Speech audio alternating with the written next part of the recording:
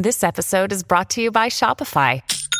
Forget the frustration of picking commerce platforms when you switch your business to Shopify, the global commerce platform that supercharges your selling wherever you sell. With Shopify, you'll harness the same intuitive features, trusted apps, and powerful analytics used by the world's leading brands. Sign up today for your $1 per month trial period at shopify.com/tech, all lowercase. That's shopify.com/tech.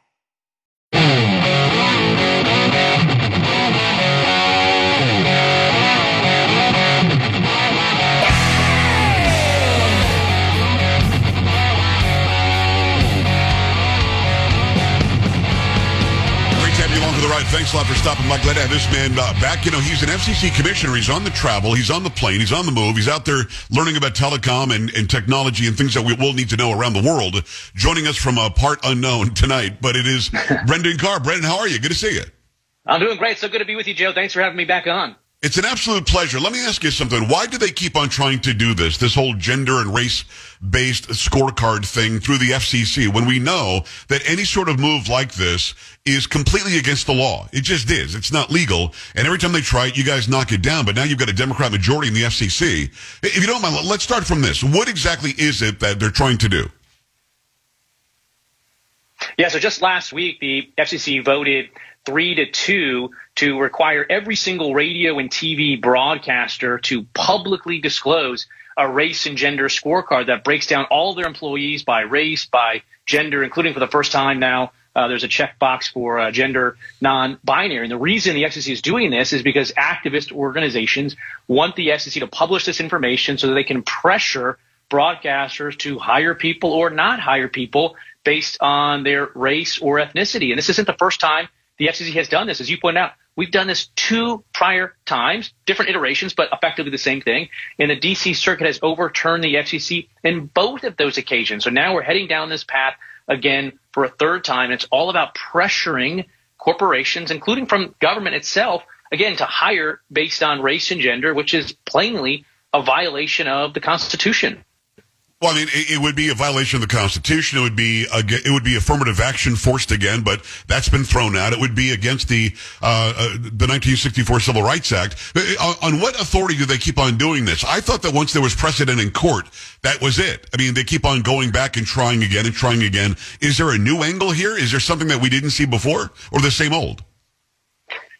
Yeah, so there's a statute that directs the FCC to collect this information, but that does not include a mandate for us to publicly disclose it. And it's the public disclosure that creates the pressure campaign. And every time the FCC has done it, it's gone back to the drawing board. It changes one feature of it that the court had pointed out before. But in the main, we're still doing the exact same thing, which is putting pressure on broadcasters to hire based on race and gender. And look, I think as a country, we have a decision to make about our path forward. Are we going to continue to divide ourselves into smaller and smaller fractions based on race, based on gender, or frankly, are we going to return instead to what JFK talked about in the 1960s? What unites us is stronger than what divides us. And I do think fundamentally that is a fork in the road for this country. Are we going to focus on what unites us, or are we going to allow the government to continue to divide us based on race and gender and ethnicity?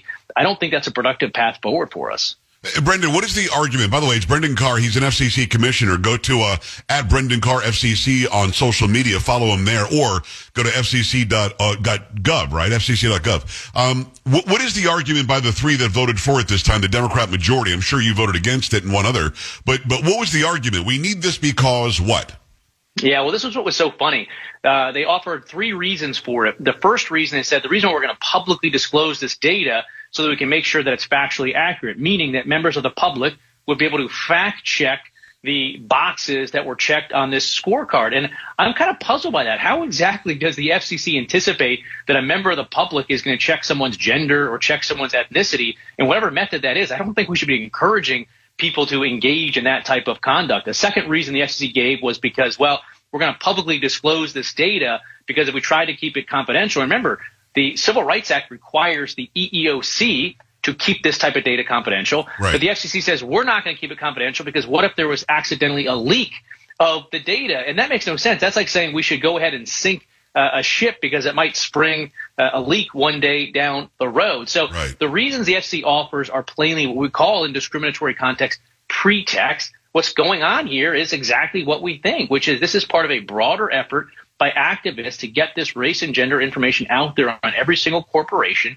so they can pressure them to hire, and they'll be liable potentially down the road if they don't get the right, if unspecified, mix of employees. And this outsourcing of discrimination to the private sector is something we're not just seeing here. We see it in social media as well. This is the same type of thing, generally speaking, where the Biden administration is asking Facebook and other social media companies, Google, to censor Americans for the government. But the Constitution, the Supreme Court is clear. The government cannot achieve indirectly through someone else that which it is prohibited from doing directly.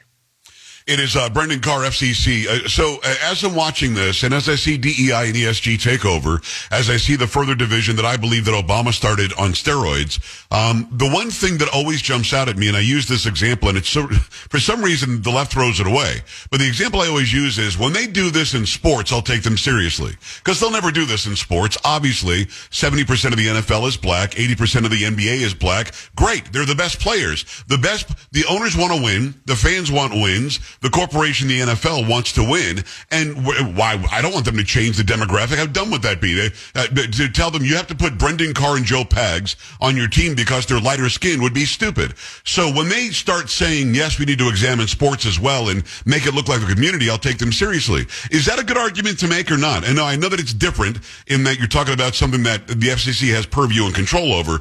But, I mean, if we're going to live in a society where we're checking out the percentages of the community and what percent that corporation or company has of that same demographic, it should go across the board, shouldn't it?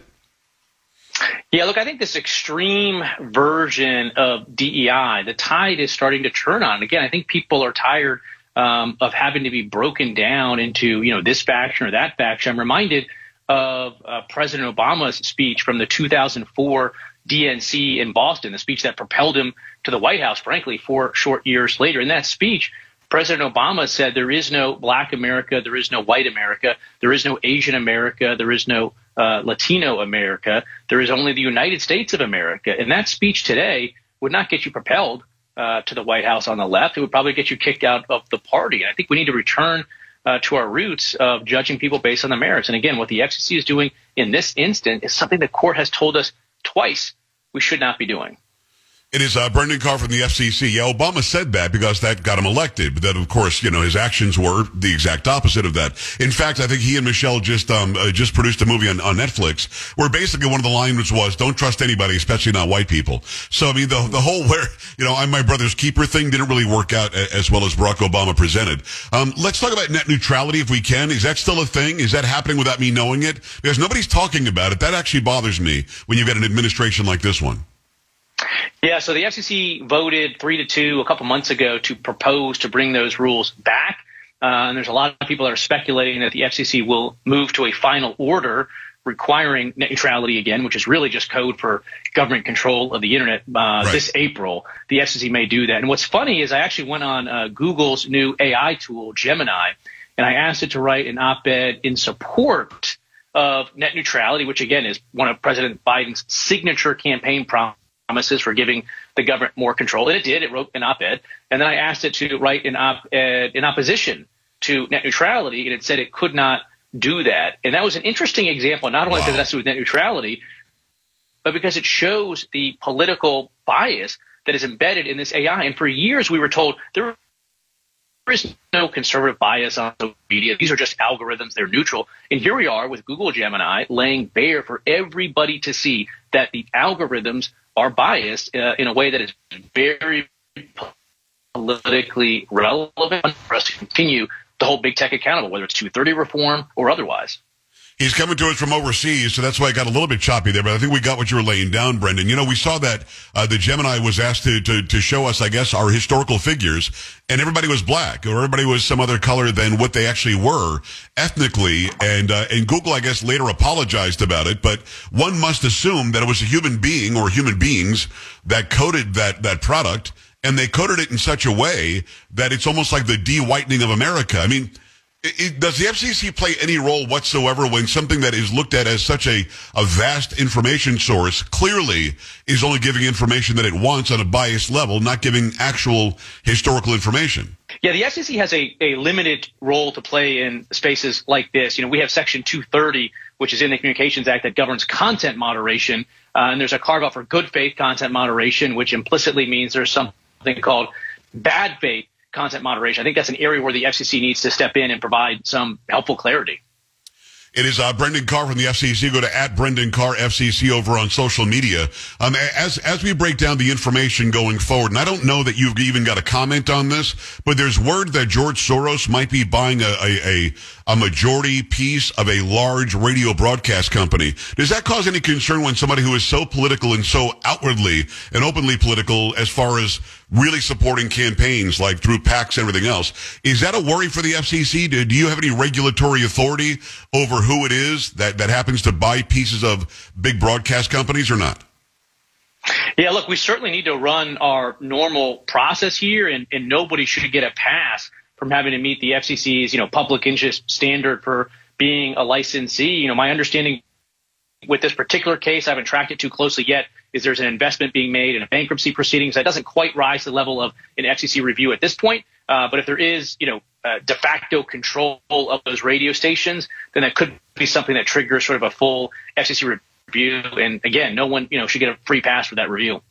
You and I have talked about social media a lot. And by the way, those who are watching, listening, the company's Odyssey. Look it up, AUDACY, and you'll see exactly what we're talking about. You and I want to finish with this. You and I have talked a lot about social media over the years. With Elon Musk buying X, Twitter, but he's calling it X now, there does appear to be more of an ability to freely speak, although there still are algorithms, and some are whitelisted, some are blacklisted. But he has been under attack, full-throated by everybody on the left, whether it's governmental left or just in the neighborhood left.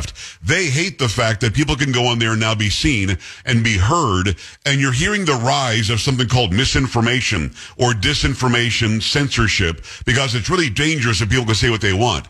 Is there any role that you get to play as an FCC commissioner in looking at that, going, this is what we thought the internet would be. This is what we thought a platform would be. It wouldn't be some board or some group of people telling you what's right and what's wrong, what can and what can't be put on these social media sites. So I guess long story short, are you happy with the move toward free speech on a place like X? And should we worry about the rise of mis and disinformation boards? Yeah, look, I did an op-ed for the Wall Street Journal probably about 4 years ago at this point. And effectively, the title of it was "Disinformation is the New Disinformation." And what I meant by that is sort of to your point, which is that people increasingly are taking the label of disinformation or misinformation and simply labeling it on political speech they don't like. And we need to move away from that, obviously. And we saw that with, the attempt to stand up disinformation boards and otherwise. But we see the same thing with hate speech. At the end of the day, more often than not, people put the hate speech label on, political speech that they hate. And that's not at all what we should be doing. We need to return to an embrace in this country of free speech, of diversity of opinion for a lot of reasons, not the least of which that's how we solve our country's most pressing problems, is not through censorship, but free speech.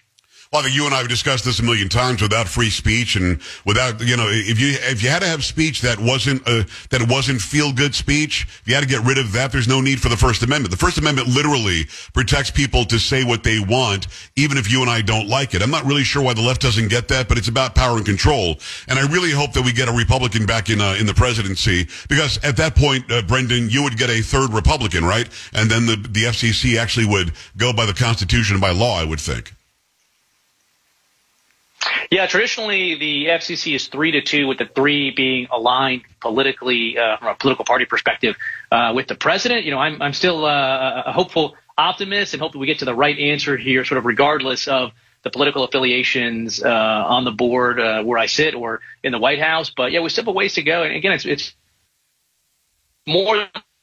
it's part how to get back to this idea of diversity of opinion, of free speech, of defending the right of people to say even views that we disagree with. And I don't know, like with COVID, I think that really accelerated a lot of the censorship that we've seen. And I'm hoping that the tide is moving out a little bit on that sort of authoritarian push. Because at the end of the day, free speech is the counterweight to authoritarianism. And when people don't trust other people with the soapbox, there's a very short, straight line to the ballot box. And that's why I think some of the same people that are trying to shut people down from speaking on the soapbox are also trying to limit people's rights to the ballot box and who they vote for there as well. So it's all connected. 100%. You know, as usual, we agree, Brendan. Safe travels. Thanks for coming on. I know it's late at night where you are. It's Brendan Carr, FCC, over on Twitter. It is FCC Commissioner Brendan Carr. Brendan, thank you. Thanks so much. Good to be with you. All right, brother. We're back after this. Stay right here.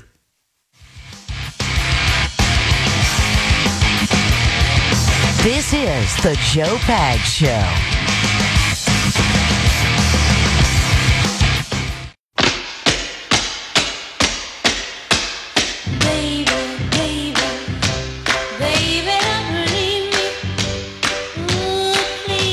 Hi, great to have you. Thanks. I appreciate you stopping by. Do me a favor. Stop by the social media. We have gained a lot of followers on all social media. I did a video sitting in my car, I think it was yesterday, where I asked the simple question, why is Nikki Haley still in? Over on Instagram, it's over at it's almost at 500,000.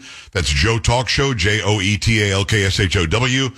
On TikTok, it's Joe Pags, JoePags. That's over 500,000, about 600,000 views on that. Go and check it out there. On YouTube, posted a video today about a woman who was asking for more insurance money after being in an accident. She said she couldn't work. She couldn't go to the grocery store. She couldn't even lift groceries. And then same woman won a contest throwing Christmas trees. Oh, yeah. So that's over. So I don't know. That's over on YouTube. Go check that out. It's Joe Talk Show there on YouTube. We're about 10,000, a little over 10,000 away from 100,000. And our goal on YouTube, for those of you who haven't been following, is to make Google and YouTube give me a plaque, because that's the last thing they want to do. I'm a guy they banned before. I want them, again, don't tell them I said this because they might not do it, but I'd like to make them give me a plaque that says 100,000. You get a plaque at 100,000. So go and follow on YouTube, on Instagram, on Twitter or X. It's all Joe Talk Show. On Truth, on TikTok, it is Joe Pags. Also on Clapper, it's Joe Pags. Yes, Donald Trump is going to appeal that case in New York. Trump appeals ruling in massive New York civil case, or civil fraud case. This is from Fox News. Former President Trump's legal team has appealed a ruling from New York Judge Arthur Engoron, or Engermoron is what somebody said last week, called him Engermoron, finding him liable for more than $350 million in damages in the civil fraud case brought against him by New York Attorney General Letitia James. We call her Big Tish. With interest, the total that Trump is currently on the hook for is just over $354 million, with post-judgment interest accruing at nearly $112,000 a day. That's how sick that is. James's case also targeted Trump's family and the Trump Organization. Engoron ruled that Trump and defendants were liable for persistent and repeated fraud, falsifying business records, issuing false financial statements, conspiracy to falsify false financial statements, insurance fraud, and conspiracy to commit insurance fraud, none of which I believe was proven in court. I'm glad they're taking the case back to the appeals court, and I feel confident that they will win in appeals court. Let's do some pop culture. Dirty Pop. So they are appealing. Polo, what's going on? So I'm assuming, since I know how much of a Taylor Swift fan you are, you had heard that she was in Australia doing her concerts over there. I had no idea. Okay, so she's over there. Travis actually went over there for a little bit as well. But the story that I was going to bring up is her dad is actually being investigated for, I guess, allegedly attacking a paparazzi or roughing up a paparazzi. In Australia? Yeah. Oh, man. Yeah, this happened last week. So apparently, I guess her reps have since, released a statement saying that two individuals were aggressively pushing their way towards Taylor, grabbing at her security personnel, and threatening to throw a female staff member into the water. Well, that could be a problem if you do all that. Right. Go down under to have some fun. Okay. Right, but remember, this is the paparazzi that was doing this, and then I guess at some point he must have stepped in to, keep them away. There you go. All right, Polo, thank you. Thank you, Sam. Thank you, Carrie. I'm Joe. We're back tomorrow. Bye. This is the Joe Pags Show.